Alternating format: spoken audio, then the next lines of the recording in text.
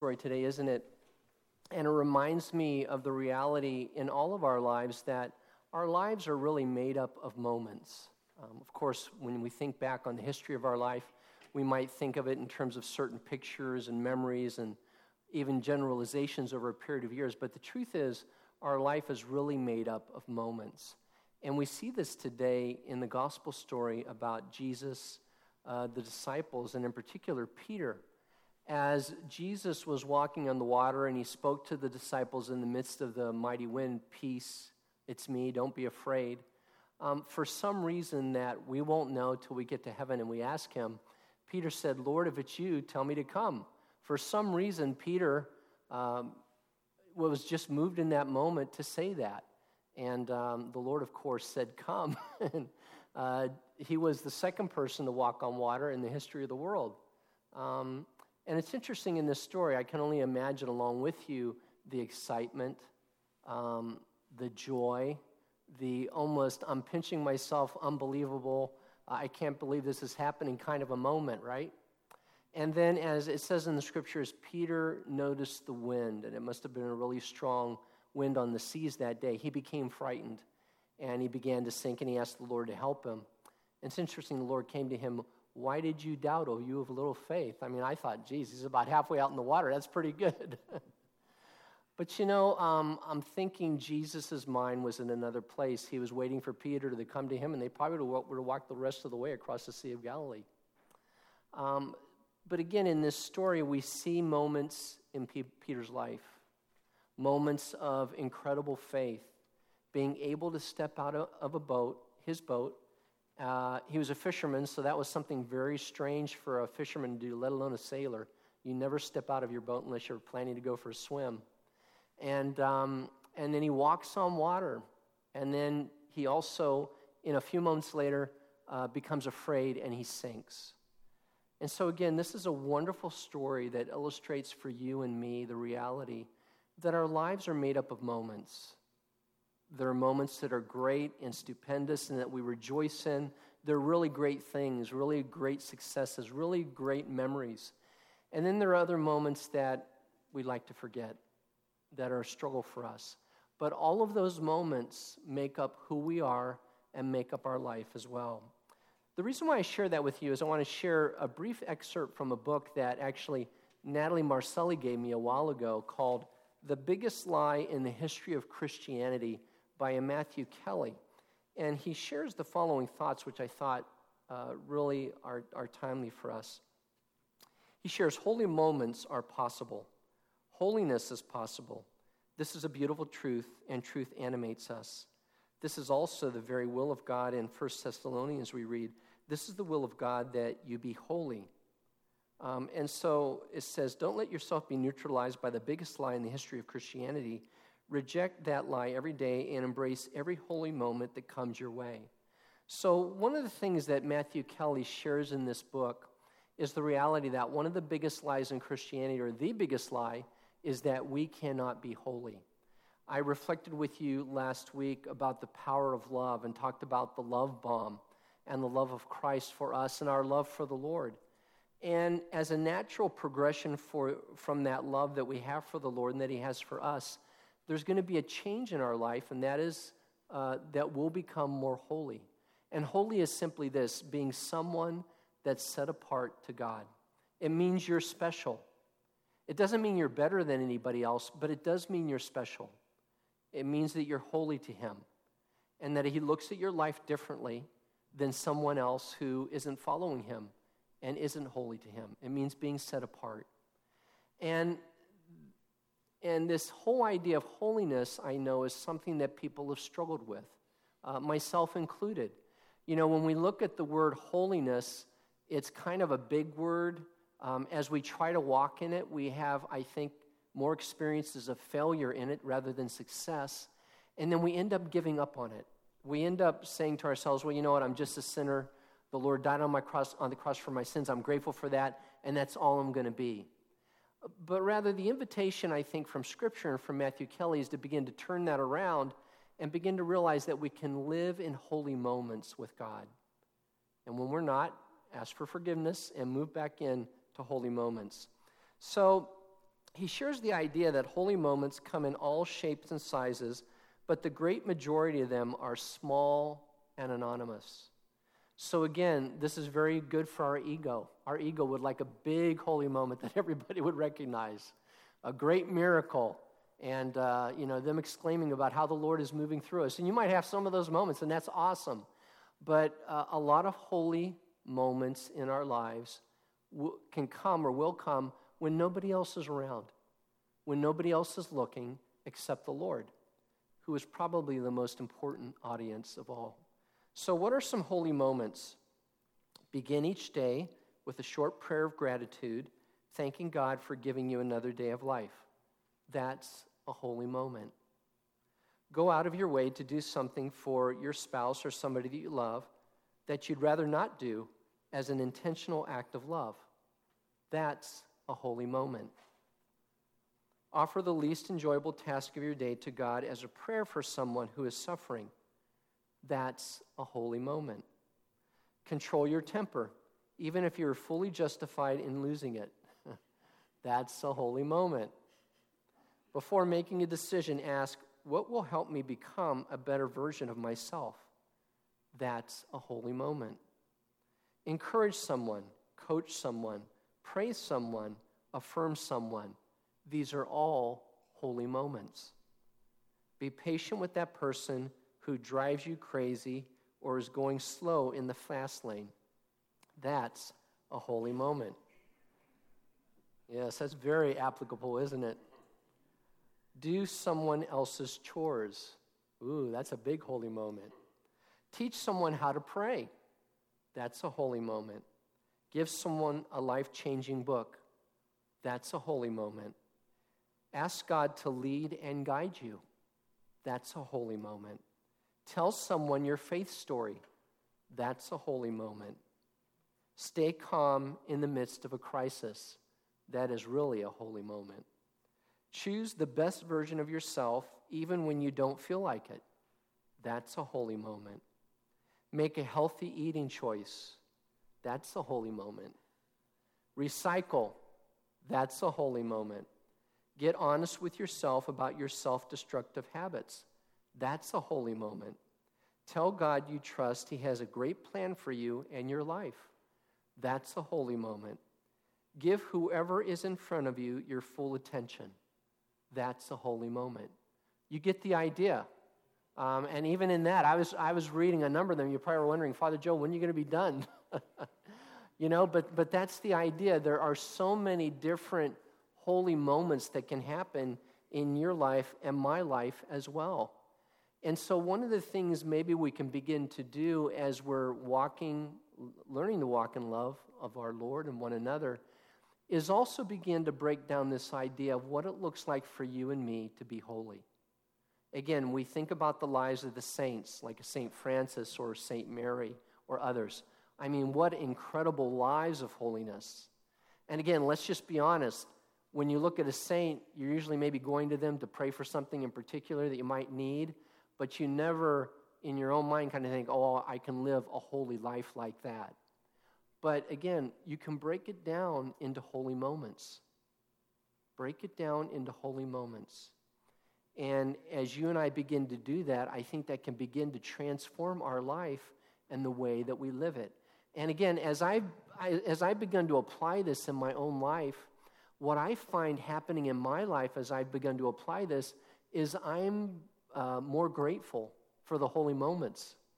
I don't know about you, but a lot of times, if I'm looking at a white sheet and there's a little black spot on it, I focus on the black spot. Where's the spray and wash? Let's get that baby in the wash and let's get that black spot out, right? And that's what you and I do in our lives. We focus on the black spot. We focus on what's wrong. We focus in on the sin. And that's exactly what Satan wants us to do, because he wants to discourage us. He wants to defeat us. He wants us to focus in on what's bad about us. Meanwhile, there's this huge white sheet. There's a lot of wonderful, good, and holy things that all of you are doing that you're not even thinking about because you take them for granted.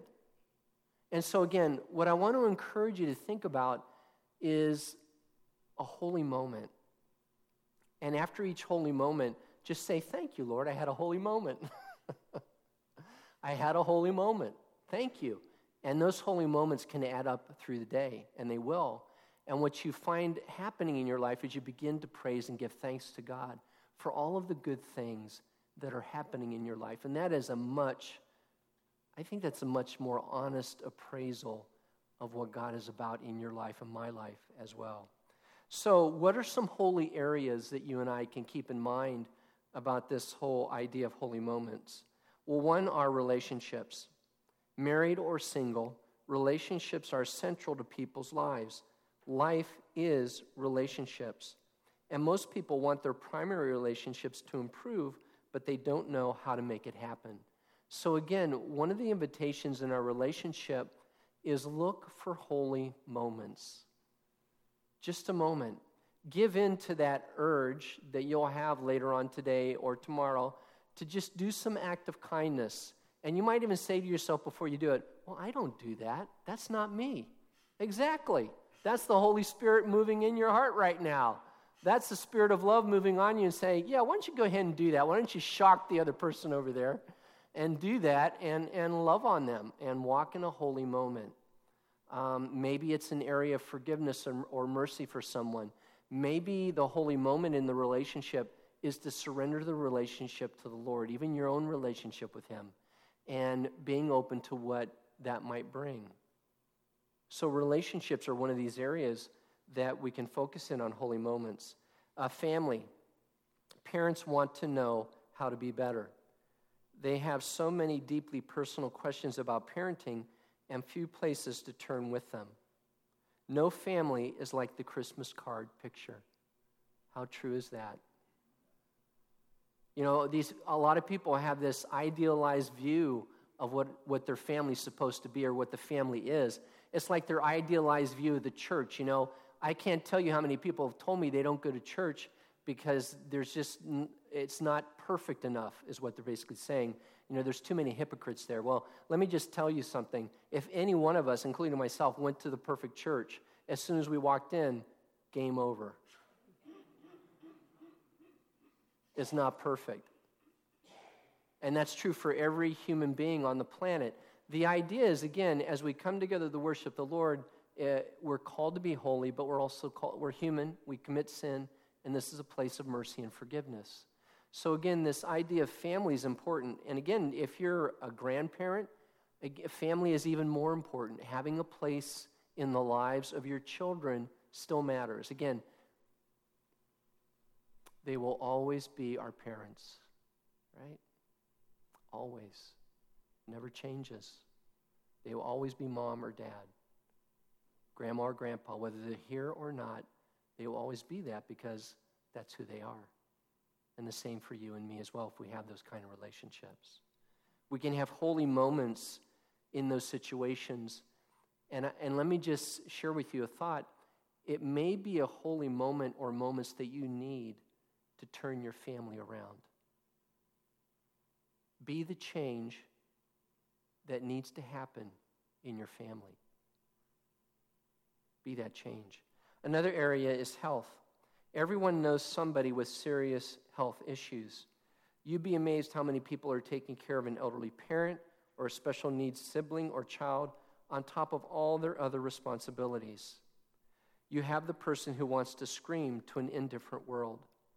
And so the reality is, in the area of health, especially in the community of Naples, right? In your retirement, I can tell you this because I know all of you. I won't mention any names, but a lot of what you do in your spare time is you're going to doctor's appointments. Thank God for the spare time you have, because you got to make that doctor's appointment, or you got that procedure to do. You got doctor's appointments and procedures they weren't even on your radar screen, and they're coming, right? And that's part of living in this place and in this time. And you had the coronavirus and all this other stuff going on, and it's like dizzying. It's dizzying. It can drive you crazy. And so again, as we think about the whole idea of a holy moment in terms of our health, what does that look like for you in this moment? What does that holiness in your life for a moment look like in terms of your area of health? Another area that we could focus on would be the area of work, or what you do in your retirement, in your spare time. Again, in your life right now, in terms of your work or the activities that you're involved in your retirement, what kind of holy moments can you begin to engage in? Are there some things that you're doing in your retirement that definitely will not lead you to holy moments? In fact, they're leading you in the opposite direction. Maybe you should stop doing that. Maybe you should move in another direction. What are some things that you are doing that are adding to your life and the life of people around you that are holy moments?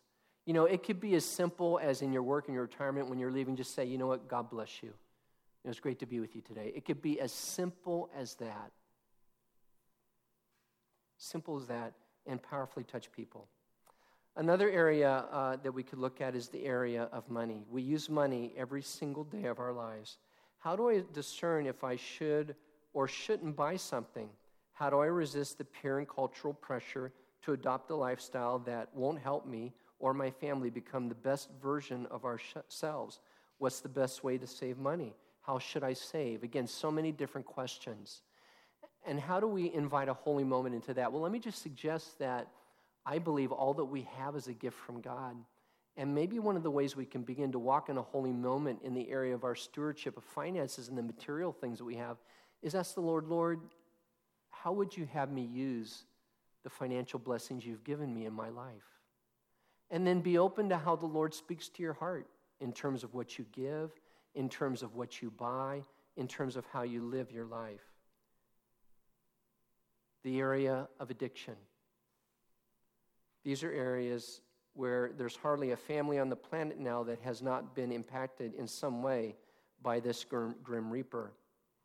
People at church every Sunday think about their own addictions, which they feel completely helpless about and are desperately afraid other people will find out about. And we're all addicted to something: drugs, alcohol, foods, other people's attention, pornography, shopping, vanity. We can just add to the list. But you know yours, and I know mine. And so again, as we look at this idea of holy moment, how do we handle that area of addiction? Again, I think one of the most important things, if we're struggling in an area, most important thing we do first off is just be honest. Just be honest. You don't have to tell anybody else, but at least be honest about what you're struggling with. And then invite the Lord in and the Holy Spirit in to begin to shine light in that area and bring healing to you. Maybe that means a 12-step group. Maybe that means getting into counseling with somebody. Maybe it means writing some things down on a piece of paper for yourself and really getting honest with yourself about what you're doing. And then maybe the holy moment for you comes when that temptation comes again, and it will. As I've shared with you before, wait. Don't immediately do it. Wait for about 30 seconds. It'll seem like 30 hours. Wait and just say, Lord, give me grace to overcome this. Give me grace to follow you. Give me grace to make this a holy moment. And see what the Lord will do. Finally, God, spirituality, and the church. Whether people go to church or not, these things are on the minds of everyone to varying degrees. I think a big word today in our culture, rather than religion, is spirituality. And so again, how do we begin to move that in an area where that's a holy moment? One of the things my tennis coach used to always get on the whole team about is that sometimes when we were practicing, he said, you know what, I can tell you're just going through the motions. So then he'd have us run a mile or two, try to get our attention, get back on the courts, so we'd be more attentive and really involved in what we're doing. And a lot of times in our Christian faith and life, we're just going through the motions. We're mindlessly saying the prayers. We're mindlessly here in this place. We're mindlessly going about our life, whereas the invitation is that it would truly be a holy moment. That it would be a moment where you have an experience with God that changes your life forever. I don't know about you, but I want a moment like that each and every day of my life. Each and every day, I want that kind of experience. And I believe God wants the same for you as well. So, in closing, be encouraged today. Maybe you thought holiness was completely out of your reach.